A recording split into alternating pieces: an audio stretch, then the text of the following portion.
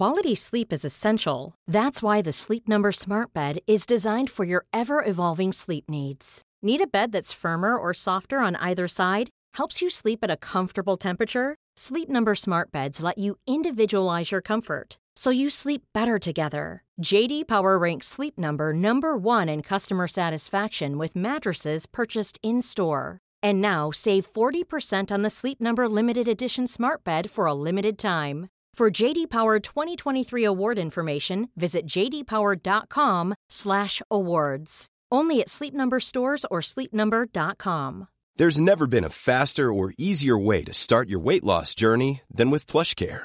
PlushCare accepts most insurance plans and gives you online access to board-certified physicians who can prescribe FDA-approved weight loss medications like Wegovy and Zepbound for those who qualify. Take charge of your health and speak with a board-certified physician about a weight loss plan that's right for you. Get started today at plushcare.com/weight loss. That's plushcare.com/weight loss. plushcare.com/weight loss. Hello everyone, welcome back to the History Hit Warfare podcast. I'm your host, James Rogers, and I'm currently away with History Hit filming across Belgium, France, Germany and the Netherlands for a brand new documentary called Traces of War, where we find some of the unexpected parts of the Second World War that you can still find today. It's exciting. I can't wait for you all to see it. And we're keeping with the Second World War theme in this episode because we have the brilliant Tessa Dunlop back on. Now, a few months ago, she was talking to us about the Bletchley Girls, but now she has a brand new book out. It's called Army Girls, and it's about the secrets and the stories of military service from the final few women who fought in the Second World War. As we commemorate the 80th anniversary of conscription of women into the military, there is no better time to be talking about this. So here is Tessa Dunlop on Army Girls.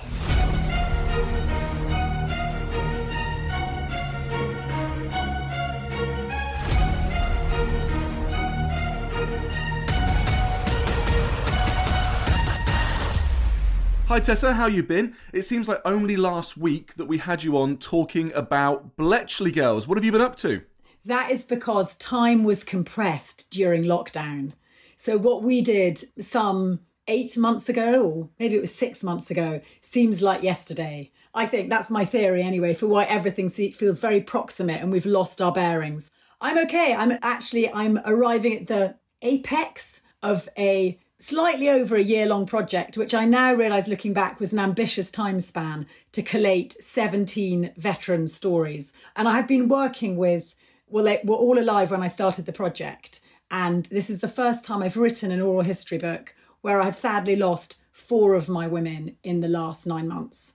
Not of coronavirus, funnily enough, but I don't think that the restrictions made survival through a second national crisis easy for them. And it was very interesting, actually, James, paralleling and talking to these people who were under fire again as the extreme elderly, but asked to do something very different, to be isolated. That was a new form of doing your duty.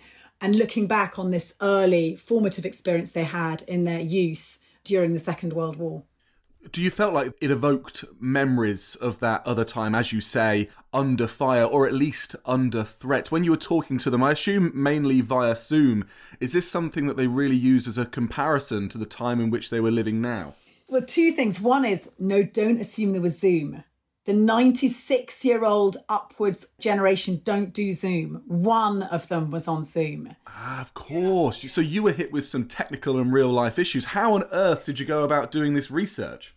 Between lockdowns, I went and visited them between lockdowns. So the first set of visits I did in August, September of last year. I bombed around. I bought a car. I haven't had a car for 15 years. I bought a car. And other means, the telephone. Once I'd established that first meeting, then a lot of it I did on the telephone for those who could hear. Others too have voice recognition email, which is a remarkable thing. And they became very good friends over email.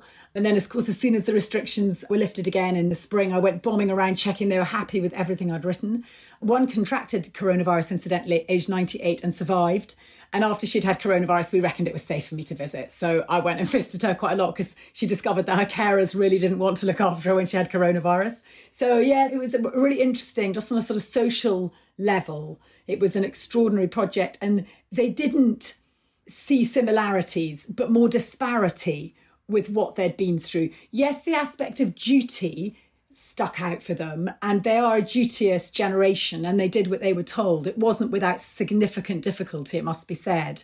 However, for them, especially girls who often were stuck at home or in domestic service, which was a very lonely job, to be recruited into the ATS was very social, actually, and impactful and hugely liberating, bizarrely, given they were in this military straitjacket. And in many respects, this isolation during coronavirus times was the opposite. On the one, you're acting as one, being in the army. And it was fascinating, you know, still today they carry with them the need to polish your buttons, how to barrack your bed, the minutiae and their letters. They gave me access to all their incredible personal archives.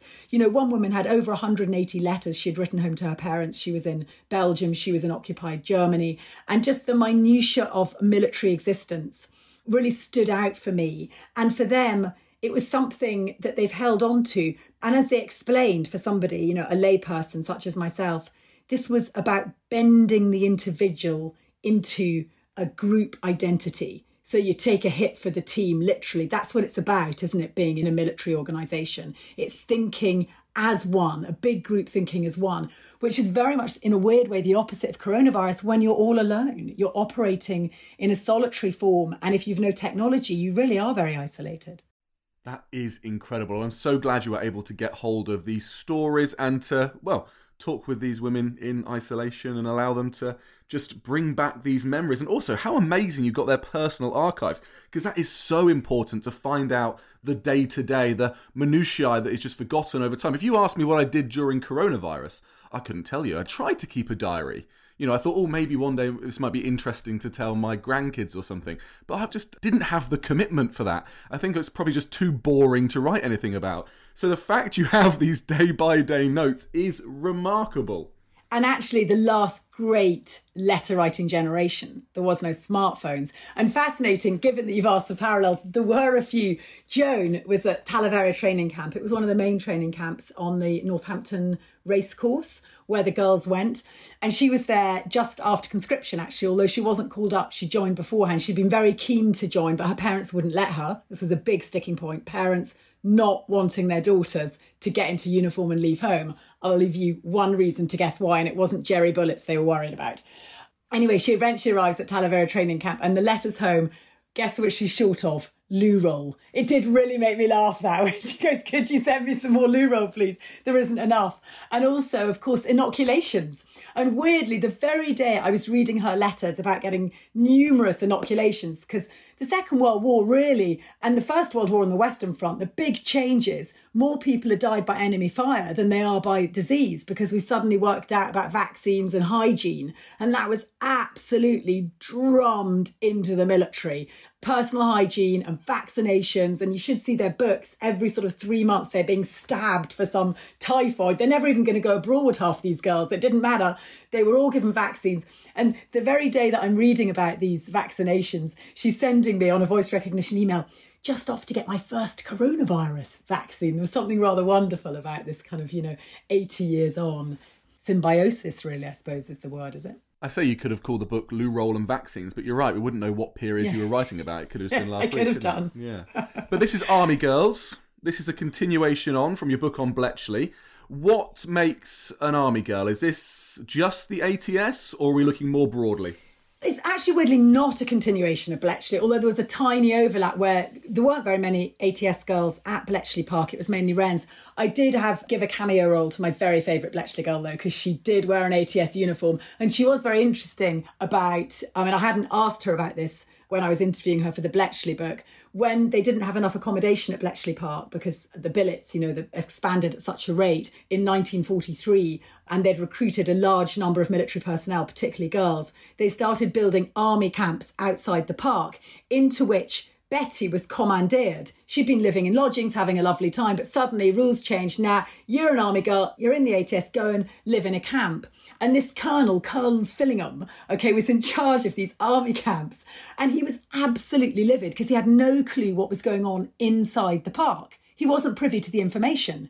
And that meant that he was really overzealous in his application of military rules. And of course, these Bletchley girls hadn't been operating under army rules. The only thing they'd been doing was putting on their rather unattractive serge uniform on a daily basis. Suddenly, they're having to jump up, do drill, march into breakfast. And Betty had terrible premenstrual tension and terrible period pains. Well, Colonel Fillingham didn't go a bomb on female biology. Once she had such bad period pain that she missed breakfast and was put on a charge. So all this came out years after the Official Secrets Act and Betty telling her story. She's finally broken her silence on menstruation in the army, which was fairly unpleasant. There was very little pain relief and awful sanitary towels, James, that chafed. How do you move on from awful sanitary towels that chafed? That silenced you, didn't it? Can we talk a bit more about periods? We can talk as much as you like about periods. It's significant in the army. I'm sorry I want to butt in here and stick my feminist neck out, because there was a great deal of concern about how many days would be lost to menstrual tension and pain. In the army, you recruit all these girls, but you need them to be match fit and prepared to work. And that was why there was such an emphasis on physical education, physical training, PT, which was dreaded. And this is in the Army Manual and by the first director of the ATS, that healthy girls and ones who didn't suffer from menstrual pain were those who were physically fit. And that was the Army's solution to keep the girls working out. And they were so embarrassed about going into the NAFI to ask for these sanitary towels, because often it was a man who was serving them. They had a code name for them. They were called silver teaspoons. Could I have some silver teaspoons, please? And that was about how you got your sanitary towels. There you go, code words within the ATS. Yes. Now, you mention about the fact that there was this stark change in reality for women like Betty, who went from Bletchley over the fence almost into the ATS and had to spend some time there. Did that mean that there was a very different type of woman, a different character that was involved in the ATS as opposed to Bletchley? What is an army girl? Well, that's a really good question. There were 3 military services, female military services, by 1940. And they were the WAFs, the Wrens. So the WAFs are the Women's Air Force, the Wrens, the Female Naval Service, and the ATS, the Auxiliary Territorial Service, which was the support for the army. The former two, the WAFs and the Wrens, of course, chic shades of blue, had more innovative reputations and were distinctly classier. And very rarely, certainly the Wrens never had to rely on conscription, which was introduced exactly 80 years ago, in a month's time, in fact. The WAFs far less often. The Wrens, it should be said, was a much smaller service. The WAFs was quite large, occasionally needed conscription, but not often. And the ATS, almost entirely dependent at some points on recruiting sufficient numbers through conscription. There was a heft of snobbishness about the ATS. It got off to a bad start. It was seen as old-fashioned. The uniform was unflattering, especially initially when it was under this old-school Dame Helen Gwyn Vaughan. And they really struggled to drum up the numbers. The other problem was the number of trades that were available for girls to do. So until it came under the Army Act in April 1941, really the only thing you could be if you were in the ATS was the most glamorous, a driver or an orderly or a cook and a clerk. So it was seen as being sort of a dog's body to the male army. Now, girls who were signing up wanted to share in this sort of heroism and enjoy a bit of the adventure and glamour. So they had to totally rebrand, but they were always on a back foot. They did eventually rebrand as Adventure Through Action. And that meant then they were always short of cooks, because of course all these girls signed up. And actually in the recruitment film, The Gentle Sex, the girl says, "I'm dreaming of a great big gunny oney," and in fact now she's going to be stuck in a kitchen, because if you've got 1.5 million Allied soldiers arriving in Britain to train for D-Day, they need fed. And of course, that is one of the ATS's jobs. It's not glamorous, but it needs done. And there is a cook in my book. In fact, she's still cooking today at 97. She said it was a great job. It's kept me in work for life. But it was not the main job that the girls wanted to do. The genders were so separate. And even though girls might be dreaming of a great big gunny one, even when the rules changed, women throughout the war were non-combatants, unless they were very rarefied, working for SOE as agent operatives, bilingual in French, One in a Blue Moon, for example. Violette Sarbo would be a classic. We know she lost her life tragically from the German Gestapo. She was eventually killed in a German concentration camp in Ravensbrück. She had a Sten gun and was apparently quite a good shot.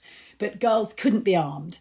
You asked about the ATS and its social makeup. It was So from the lower socioeconomic classes. Of course, there were some posh girls. I have a Lady Martha Bruce in my book who eventually would become a lieutenant colonel in the Territorial Army after the war. She was sort of one of the grandees. But funnily enough, that sort of top bracket, tweedy type of woman put off many of your sort of middle class, ambitious girls. They didn't want to be stuck in some hierarchical organisation that made them a sort of glorified uniform version of being a servant. There was, however, this wing, this elite wing that reluctantly came under the umbrella of the ATS called the Fanny. Now, do you know about the Fanny? I do not. The Fanny is the First Aid Nursing Yeomanry. And really, one should say the First Aid Nursing Yeomanry. And they're still going today, actually, under Princess Anne. She's their titular head. And they are the longest serving female uniform voluntary organisation. And they reluctantly came under this ATS branch, but they kept their own uniform, their own headquarters and their own rules. And they also were these sort of guise or disguise, if you like, for some of these SOE agents. They would be given a Fanny pension and a Fanny uniform so that they could sort of explain who they were if they had to on sort of official papers or for passports, etc. But yeah, so I have a couple of Fannies who did get more exciting roles, and because they were recruited within a closed social network, a bit like Bletchley, posh, read posh, or private school educated, they were allowed overseas to serve much earlier than the ATS girls were. Throughout the war, in fact, Fanny were stationed overseas. Well, both of my grandmothers were in the ATS, both Phyllis and Anne, so I'm really keen to hear some of the roles in which these women served in and the actions they had during the war. And your book really does bring these to life. We hear stories from Barbara, from Grace, from Martha, from Olivia, and all of them are fascinating in their own way, but so diverse in terms of the roles that they did play. So take us through some of these stories. I don't know, where do you want to start? Well, I'm so touched you've actually read the book. My goodness, it's given me goosebumps. Extraordinary. I'm interested that both your grandmothers were in the ATS. It was a broad church. A lot of the women I met, for instance, Grace, and Vera was another, were domestic servants. And joining up, signing up, changed their lives. It really did. I know we talk about the People's War, and I think it's overstated. Clearly, I've just given you an example of the Fannies and, you know, the rah-rah end of the ATS and the sort of snobbishness of the Wrens. There were huge class disparities, and they persisted. But at the same time, the ATS, by April 1941, was going to be the main recruiting tool for personnel onto our anti-aircraft gun sites. This was a massive deal and a U-turn at War Office and government level. Up until 1941, women could not be in operational military areas. So if you worked in the ATS, you weren't in an operational war zone. That changed. You still couldn't fire a gun, but you could be in an operational area. And the main operational area on British soil was, of course, these anti-aircraft gun sites. They were the most dangerous. They were our front line, effectively. We were never invaded by the jackboot, were we? No, it came from overhead. And the Blitz taught us our ability on the anti-aircraft side, our ability to shoot down a radar, an airborne radar, was limited. And we needed to improve very fast, both the technical side, and there was a dire straits in terms of our personnel. It was found horribly wanting. Luckily, they had a very avant-garde man in charge called General Sir Frederick Tim Pyle. He was a far-seeing individual who very early on said, we need women. And in fact, he'd been running tests before the war to prove that women were fit to serve on these gun sites. He wasn't going to get it past the War Office until 1941, but he had been working with a top woman, Caroline Haslett, who was a sort of top woman in terms of her research with girls and gadgets in the domestic arena. And she was invited to go and watch his men work before the war. And she said, oh, absolutely, girls could totally do this. But nipping and tucking the truth, saying, of course, so long as they don't have to fire the guns, because they were working within these very strict gender boundaries. And so they hopped over the semantic issue of girls not firing the guns. And what you have are effectively the first drone girls, because they're going to be operating this high-tech equipment that's coming out that will steer the gun onto the enemy radar. I know this. I've been down to some of these sites in London where they were pretty much remote-controlled anti-aircraft guns, weren't they? Yes. And it was girls behind the guns, literally. Wow. But the weirdest thing is, so they're also operating with men in the gun pit. Right, so it's all on these gun sites. You've got your height finder. Early on in the war, there was a spotter who's literally standing with binoculars looking for the Luftwaffe overhead. That's going to come on leaps and bounds. It's like the pressure cooker for invention, isn't it, a war? So you're going to get Mark 1, Mark 2 radar coming in, which will transform our capacity to read where the enemy radar is. We can read it from 8 miles away, so the spotter is effectively redundant by the end of the war. You have radar replacing that job. But you also need your height finder and your predictor to work out your bearing, the speed, so that you can lock your gun on and you can give the command to fire, which is again issued by a woman. Lady Martha Bruce, she turns down officer status and officer rank. They immediately want to promote her because of her title. She wants to be a private. She wants to operate radar. It's her big dream. She knows of Mary Churchill, who was one of the first girls onto a gun site, a poster girl effectively. Martha's hot-footing on her heels. And she's clearly a very bright woman, Martha, and she's at the devisers training camp and she's desperate to get on a gun site and they won't let her because she's so hot stuff. They get her to train other girls in all the emerging technology. She eventually gets to go out and operate, and where, of course, it really came into its own, a lot of this anti-aircraft equipment and the way in which it was operated was during the V1 attacks in 1944, because they travel at a constant speed. So that actually, once you've worked out their bearing and their height, you can get them. Because you think an enemy can dive off, they can see the searchlight, they can shoot off, they can go a different direction, they can slow down. But this first cruise missile, effectively, wasn't it, the V1? It's coming along, pop, pop, pop, at a set speed and height. So they're easier to pick off. And actually, the success rate of the anti-aircraft came much later in the second half of the war, this Operation Diver against the V1 bombs. So I think we can't underestimate just how successful this ability to shoot down V1s are. We always talk about the devastation that the doodlebugs caused, but we didn't, I don't think, or haven't sufficiently written up the great success. It's a bit like now, if a terrorist gets through and has an appalling sort of 9/11 equivalent or London Bridge equivalent, that's what we remember. We don't know about all the many terrorist attacks that we've managed to prevent through our intelligence. And I feel it's slightly the same in the case of the V1s, where anti-aircraft defence, they worked out how to deal with this new robotic threat. And they were focusing on the coastline because it afforded them more freedom to fire over the water. Of course, firing over land, you've got the problem of shrapnel. We'll come to that in a minute. But by the end of August 1944, they were shooting down 74% of all V1s entering the diver belt, which is no mean feat. And I need to tell you this, James, at a time when AA Command was more than half operated or manned by women. Not bad.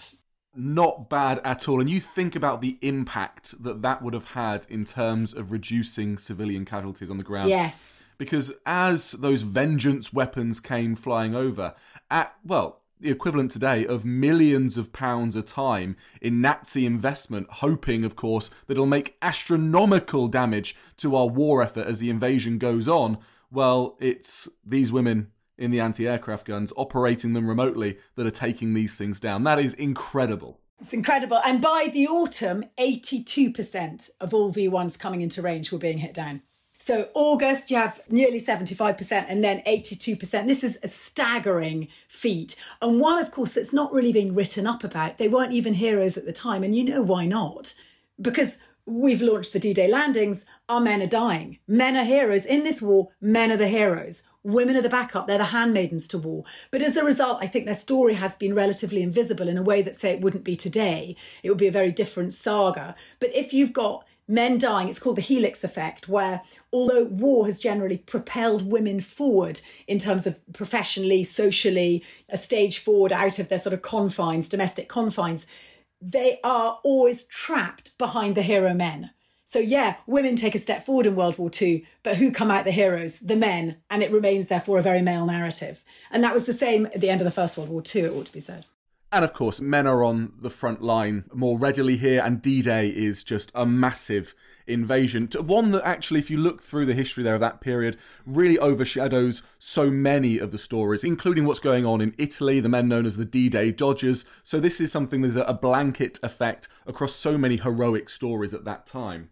And interestingly, Martha, Lady Martha Bruce, who's operating these radar, and by now she's been promoted, she's subaltern, and really quite significant. And her family haven't kept any of her letters from the last part of 1944 because her brother was shot down in Normandy. He survives. He very nearly has to get his leg removed. I mean, it's appalling. He's in hospital for 2 years. But that trauma, actually, who cares? You're not going to keep the daughter's letters. Suddenly all that ceases to be relevant. So you can see how one narrative very much trumps another.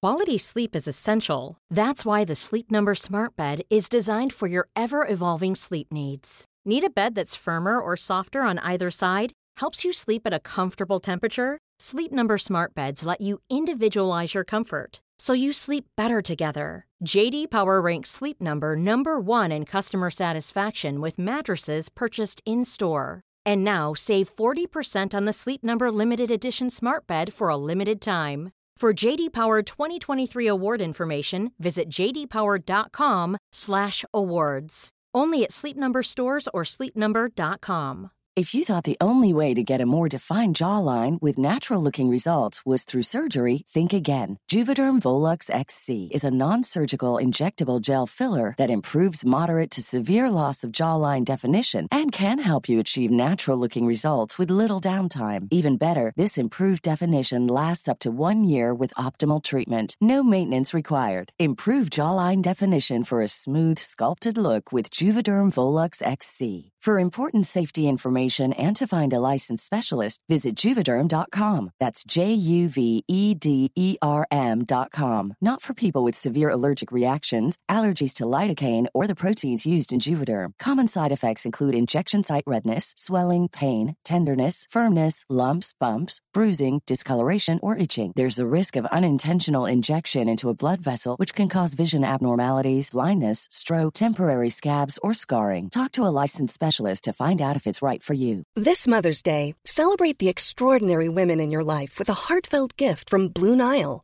Whether it's for your mom, a mother figure, or yourself as a mom, find that perfect piece to express your love and appreciation. Explore Blue Nile's exquisite pearls and mesmerizing gemstones that she's sure to love. Enjoy fast shipping options like guaranteed free shipping and returns. Make this Mother's Day unforgettable with a piece from Blue Nile. Right now, get up to 50% off at BlueNile.com. That's BlueNile.com. What did Tudor men like their women to look like? They should have broad shoulders, fleshy arms, fleshy legs, and broad hips. What did 17th century Londoners think of coffee? A syrup of soot and the essence of old shoes. And what did executioners wear? A lot of these guys, they were clothes horses because it's a big public spectacle. All the eyes are on you. I'm Professor Susanna Lipscomb, and in my podcast, Not Just the Tudors, we talk about everything from monasteries to the Medici, sex to spying, wardrobes to witch trials. Not, in other words, just the Tudors, but most definitely also the Tudors. Subscribe from History Hit, wherever you get your podcasts.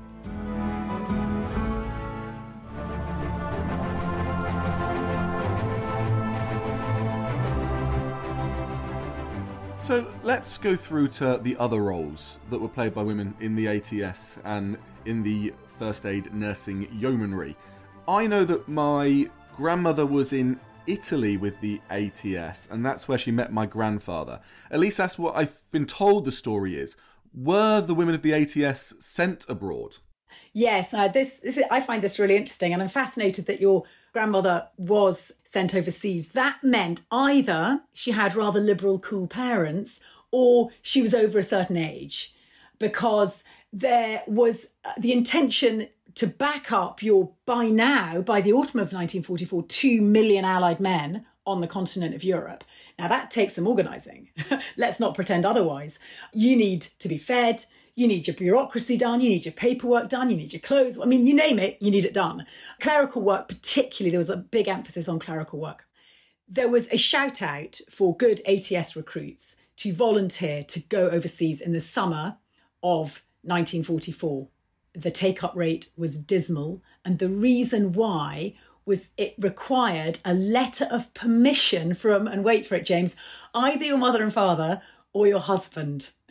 So they didn't have nearly enough recruits. I think they had something like 4,000 to 5,000. One of my ATS girls, in fact, the only extant that I could find, the only extant black ATS girl currently staying with her daughter in Barbados, born in Jamaica. She was also operated radar. She's 104, Ina.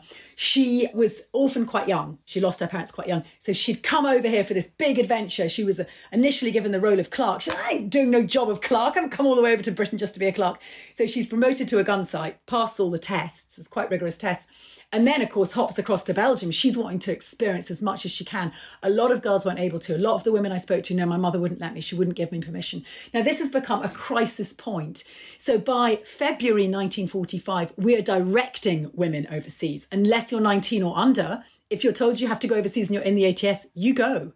So there's been a change of heart. It's passed through Parliament. Again, a massive outcry. It's the last thing people are expecting, that their precious daughters are going to be sent overseas just as the war's winding down. You know, we roll into Luxembourg, into Belgium. We have de Gaulle in Paris. And suddenly, hey, your little flower, your domestic flower, we need her over in Germany looking after the boys.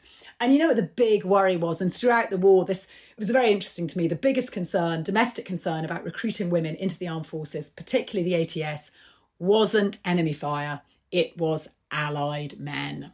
It was the idea of your daughter being deflowered, the fear of national levels of promiscuity. Of course, venereal disease skyrocketed. Let's blame the Americans. They come over, of course, in 1943, and the complexion of war changes very much. And this idea that your daughter will be heavily outnumbered, which they were heavily outnumbered on the continent. So your grandma, I'm not surprised she picked up a man. There were plenty of men to pick up. And Anne, funnily enough, who was made a junior commander, and she too, like your grandmother, was a clerk over in Britain. And in fact, one of her early roles was a clerk and a trainer. And she was given the job of policing the behaviour of trainee ATS recruits. I said, what do you mean? She said, can you believe it? She was a vicar's daughter. She was clearly selected for being, certainly self-possessed, and as she said herself, a well-bred vicar's daughter. So she was given the job of policing these girls. And that meant going around the pubs at night and splitting up petting couples and putting the girls on a charge if they were seen petting men. This was in Britain, in Wrexham, it ought to be pointed out. But obviously Anne established something of a reputation of being able to look after herself. Ideal recruit for overseas work. She grew up in Burma. It was an imperial family, and her domestic story is an imperial one. So her parents weren't afraid of their daughter going overseas. So she was given this parental permission, and she's selected to go across with a ship, a requisitioned cruise liner with a bunch of Lovat scouts. And before she goes, there's an interview in which she said they absolutely drilled you on how you would manage male expectation. She said this was a big part of the interview. Could you handle yourself? And what's fascinating is I've not come across a single male soldier who ever was interviewed about how he'd handle himself around a female recruit. There was a parliamentary committee, the Markham Committee, set up in 1942 to look into rumours derogatory to the service. Again, basically into the sexual behaviour of servicewomen was one of their big raison d'etres. No equivalent for the men. And when you talk to all the women, all of them recall, and Martha puts it in one of her letters, dirty old men. When a woman was in uniform, men decided it was sort of licence for a different sort of behaviour, James. And Anne said she remembers literally walking up the gangplank onto her ship to go. She doesn't even know she's going to Italy. They're not told anything, obviously. And there was a man in uniform, and he said, those ones only sleep with the officers. Absolutely. And they were dubbed. The Auxiliary Territorial Service was dubbed the Auxiliary Tart Service. That's what it was known as. I'm sorry. I've been asked to forget that by Daphne. Some of the women still today feel so proud of their service and were so offended by these rumours, which obviously cranked up in the press. And there was even a count of the number of pregnant women, illegitimately pregnant women in the service versus the number outside the services to prove to the general public that actually service girls quote unquote behave themselves. Really, the whole narrative around this, I want to be able to tell you, there they were fighting the Germans, whatever. No, the concern, our preoccupation at sort of public and political level was about how girls would avoid advancing men. It was how men avoided advancing bullets and girls avoided advancing men. It was extraordinary, the preoccupation of this. But Anne says when she gets out to Italy, it was a big deal. They were heavily outnumbered. These guys, as you will know, coming from the Middle East, they fought a very long war, and they are sexed up. They haven't seen a woman for a very long time. They miss not just sex, but also female company. And she said you'd climb into an army vehicle at the end of a night or a dance or something, and they would engineer it so you had to sit on one of their knees. And she said, they'd feel you up and you'd go, please don't do that. You'd have to reason with them not to be feeling them. So you needed to be self-possessed. And likewise, you asked about a Fanny. I had Fanny Jean.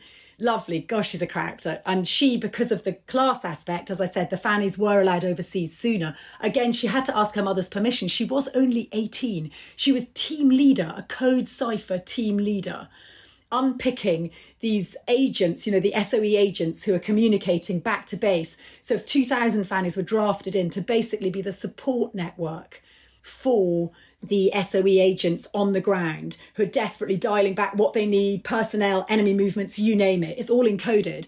Jean is particularly good at unpicking decipherables. That's what they were called. The ones that had got garbled in translation. And often, because especially if it's a poem code or something, they had to be over 200 letters long, and that meant mistakes crept in. And remember, if a direction finder's seeking you down and any minute now you could get caught by the enemy, it's all done in a hurry. She was very good at spotting mistakes and being able to tease out what was being said. And she was a team leader, 18 years old. But the one thing she wasn't prepared to was the attention of men. And she gave me all her cachet of letters to her sister. And she just is exasperated. She's going, I hate it when I go out with men and they just want to kiss me and I don't know how to manage it. And and then there's one guy who's 20 years older than her. He's clearly been traumatized. He was in El Alamein. We discover in one letter, he's lost all his teeth. He's been deafened. And, she can't shake him off. So this was a real baptism of fire for girls who were terribly protected back in Britain, hadn't really left home, they'd scarcely got out of their school uniform. And suddenly they are sent to defend for themselves. And Joan, too, she's in occupied Germany. They are kept in this barbed wire compound, looked after by a dragon who never lets them out. But also, she's in the legal aid section and she just says, oh, this sickening solicitor. He's a male officer, Scotsman, actually, in the army, in the legal department. And he leaves her roses, he stalks her, he even contacts her parents. I mean, it's extraordinary. Talk about Me Too in the 1940s. I was blown away by it, James. And of course, the girls never complained. Complaining was unpatriotic and you just didn't. They sort of felt guilty almost, I think. They're looking to please, not knowing how to manage, how to navigate themselves. It was a very different time. Sounds like the women had to fight on many fronts during this war. Yeah. And I mean, your book helps us bring these stories to light and the sacrifice they made during the war. But I've got to ask, when they came home, given these rumours and the soldiers' rumours about them, did they face any stigma returning back into their communities and their families? It's interesting you ask that. The ATS were called the officers' ground sheets. They did suffer from a bit of a drubbing in the press. And a lot of that was not just sexism, but also snobbery. As mentioned, they relied on conscription and they got a lower socioeconomic type of recruit, for want of a better expression. But at the same time, women in uniform had become the bricks and mortar of public life by the end of the war. What's fascinating about Anne, who went overseas to Italy like your grandmother, she was just a teenager at the beginning of the war, just a sort of 14, 15-year-old. But her mother was W1, the first female recruit into the ATS in 1938. And then by the end of the war, 1943, they're desperate for numbers and they get this wonderful press picture of Anne with her mother. I've put it in the book. So there's her mother and Anne signing up at aged 18, finally allowed to join up. And it's just interesting to me that in 1938, it's like a hobby for posh women, see if we can drum up a bit of interest and, going into the military. And now by 1943, it's a mass conscripted organisation. It's a bit like opting to, have an exotic vaccine to go abroad for your Bahamas holiday to having a coronavirus vaccine everyone must for this. It's sort of almost equivalent kind of the extent to which the social complexion of Britain had changed. And women in uniform had gone from being seen as eccentric or easy or unusual to be seen part of national life. And actually, Joyce, who was a Fanny, so sort of cut above, and they had a much nicer uniform, it must be said, always says, oh, well, I was treated so well because I was in uniform. I could take my dog to the pub and people would just look after him because I was in uniform. And actually, because she was a Fanny, she was allowed her pets. And Joyce, who worked in one of the SOE training camps, receiving these live transmissions from the agents in France, she took her pony, Pinto. She said, oh, well, he was under the flight path. It wasn't on. I couldn't possibly leave him at home. So I took him with me to Tame Park in Oxfordshire. And yes, he was looked after awfully well. And she remembers working with these SOE agents who were training. They were all given fake names, so she doesn't know who they were to this day. But this Norwegian aristocrat, we know about the Norwegians doing the SOE runs. They had a pretty remarkable track record. She said, I'll never forget. He said, in order to be memorable in life, you have to have something that stands out. And you, Joyce, have a horse. And there's these wonderful pictures of her and this Norwegian agent on this piebald horse. And you do think, well, whatever happened to him, he certainly had a good time with our Joyce and her horse. Do you know what I mean? Joyce with her cherry lipstick, and they had sort of wonderful entertainment evenings. They'd really lived in the moment. That's the other thing. And in fact, Anne, I mustn't do a disservice to wonderful Anne, who died, in fact, in July this year, because she was, you're asking me too many questions about sex. You know, it was because I picked it up in their letters, their teenage letters home, and I wanted to kind of find out what was going on. But to her now, the way she commemorates it, you know, the soldiers were heroes, you know, and also compared to today's promiscuous society, how could I even think it was a problem? You know, so it's important that I don't misrepresent them, but it was constant mood music. Containing male expectation was expected by women, were expected to do that. That was one of their jobs, to manage male expectation. And bear in mind, as Anne told me, there was no contraception. And paragraph 11, if you got pregnant, you were out on your ear. Grace, who worked on the Height Finder, and she got really close to her team. There were 3 girls working on the Height Finder. That's for the, you know, on the gun site with the enemy raiders coming in. Clark, Bot and Crow, they were known as. Suddenly they lose their bot because she gets pregnant. Off she goes. And Grace is so sweet to this day. She says, I still can't work out where it happened because we had separate quarters. I still can't work out how that happened. She says like this. She's so sweet. She actually married her husband. He was a truck driver on one of the gun sites. And I said, well, how did that happen? How did you fall in love? Oh, just touching knees. That's all that was involved. So I love Grace. She's so sweet. I love her. And there's so many of these amazing personal stories in your book, Tessa, and I don't want to give them all away. You can give some away, I don't mind. We've given so many amazing ones away, and there's so many more to read about. So can you tell us, when is the book out, and where can people buy the book? The book's out, I've been absolutely assured, James, on the 4th of November, in the run-up to Armistice, because we ought to say the reason for the book, the inspiration behind it, was the 80th anniversary of conscription for women, which was introduced in December 1941. And the debate was led by Churchill, who did a U-turn because he didn't think that we should have women directed into the armed forces. He thought it would be bad for male morale. That's his reasoning. But he did a U-turn and there was a change. And what's interesting is, of the 17 women in my book, only one had to be conscripted. She was gutted. I had a really good job in Glasgow. She said, I love my job. And my papers came. I thought, damn it, that's me. And she was called up, and her mother was horrified. Her dad was really proud. And she went off, and she just, the range of jobs was extraordinary. Once the Army Act kicks in, there's numerous trades that women can work in. From April 1941, suddenly you see them going from being just drivers and cooks to working in signals, in intelligence, for the Royal Artillery, overseas. Joan, 180 letters from Germany, working in occupied Germany. Can you imagine? Incidentally, on the non-armed thing, she picks up on this in her letters home. She's working in 1945 Germany, arrives in June. She's fascinating on that. I found I came away asking so many different questions about Germany post-war and why we won't discuss it. You know, the smell of rotten flesh, the profound level of depression, the country just absolutely mullered, blitzed. The British Allied Army turfing out, obviously, Germans, 800,000 of us. There was a very massive shortage of housing, but of course we needed yet more housing. So you can imagine how unpopular they were. But she wasn't allowed out of the compound initially unless she was beside a member of the male army, because he could be armed. Later on, when the rules were relaxed, ATS girls were allowed out in pairs, but unlike men, they couldn't be armed because they weren't allowed to carry a gun. And there were quite a lot of attacks. Interestingly, Grace's husband, who also worked for the British Allied occupation in Germany, he got knifed. He got through the war scot-free. He got knifed, you know, because there was a huge tension. Can you imagine how displaced that country was after the war and the horror of it all? So I found Joan's letters really moving, actually, and it made me think very differently about the war and just how extraordinary the recovery process was in Europe. She was also in liberated Belgium. And again, it made me look at the war differently, how Germany had such a different war from us. You know, if you're an occupied country, you're very compromised morally. Did you work with the occupiers? Didn't you? Could you trust your neighbours? Couldn't you? For Britain, it was really this great kind of patriotic moment when the majority of people did pull together. And it helped me understand that kind of idea of British exceptionalism to an extent. You know, we weren't occupied. We weren't the enemy. We had, in inverted commas, a good war in that respect. And I think that's why we talk about it so much and remember it, because it was the high noon, really, of the British historic story in the 20th century.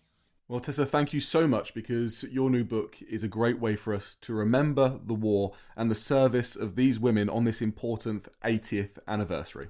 Yeah, thank you so much. I'm now thinking, gosh, I talked way too much, but it's just so difficult to compress all what I've learned, and it's just difficult to compress it into a few minutes. Well, we're 100% going to get you back on the podcast. You're always welcome on Warfare, and I can't wait for the next project. Thank you, James. Thank you so much.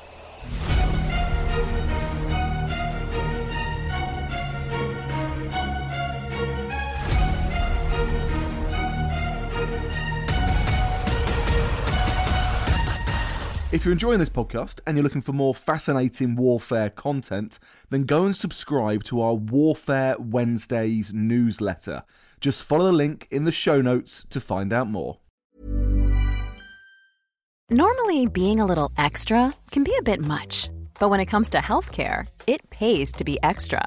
And United Healthcare makes it easy with Health Protector Guard fixed indemnity insurance plans. Underwritten by Golden Rule Insurance Company, they supplement your primary plan, helping you manage out-of-pocket costs without the usual requirements and restrictions like deductibles and enrollment periods. So when it comes to covering your medical bills, you can feel good about being a little extra. Visit UH1.com to find the Health Protector Guard plan for you.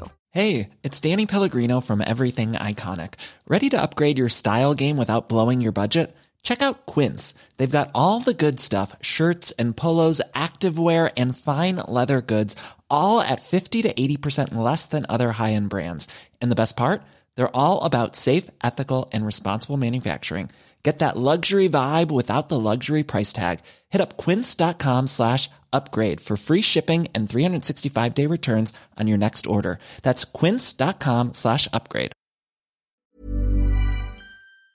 And before you go, remember, as a Warfare listener, you get a special discount at History Hit. Subscribers get access to blissfully uninterrupted, ad-free podcasts and thousands of hours of history documentaries. You've got everything from the American Revolution to my own documentaries like Traces of War, Weapons of War, and 24 Hours in Normandy, where I follow in the footsteps of the Green Howards on D-Day, from their beach landings to being awarded the Victoria Cross, and all the way through their first day where they made it 7 miles inland, further than any other British or American unit.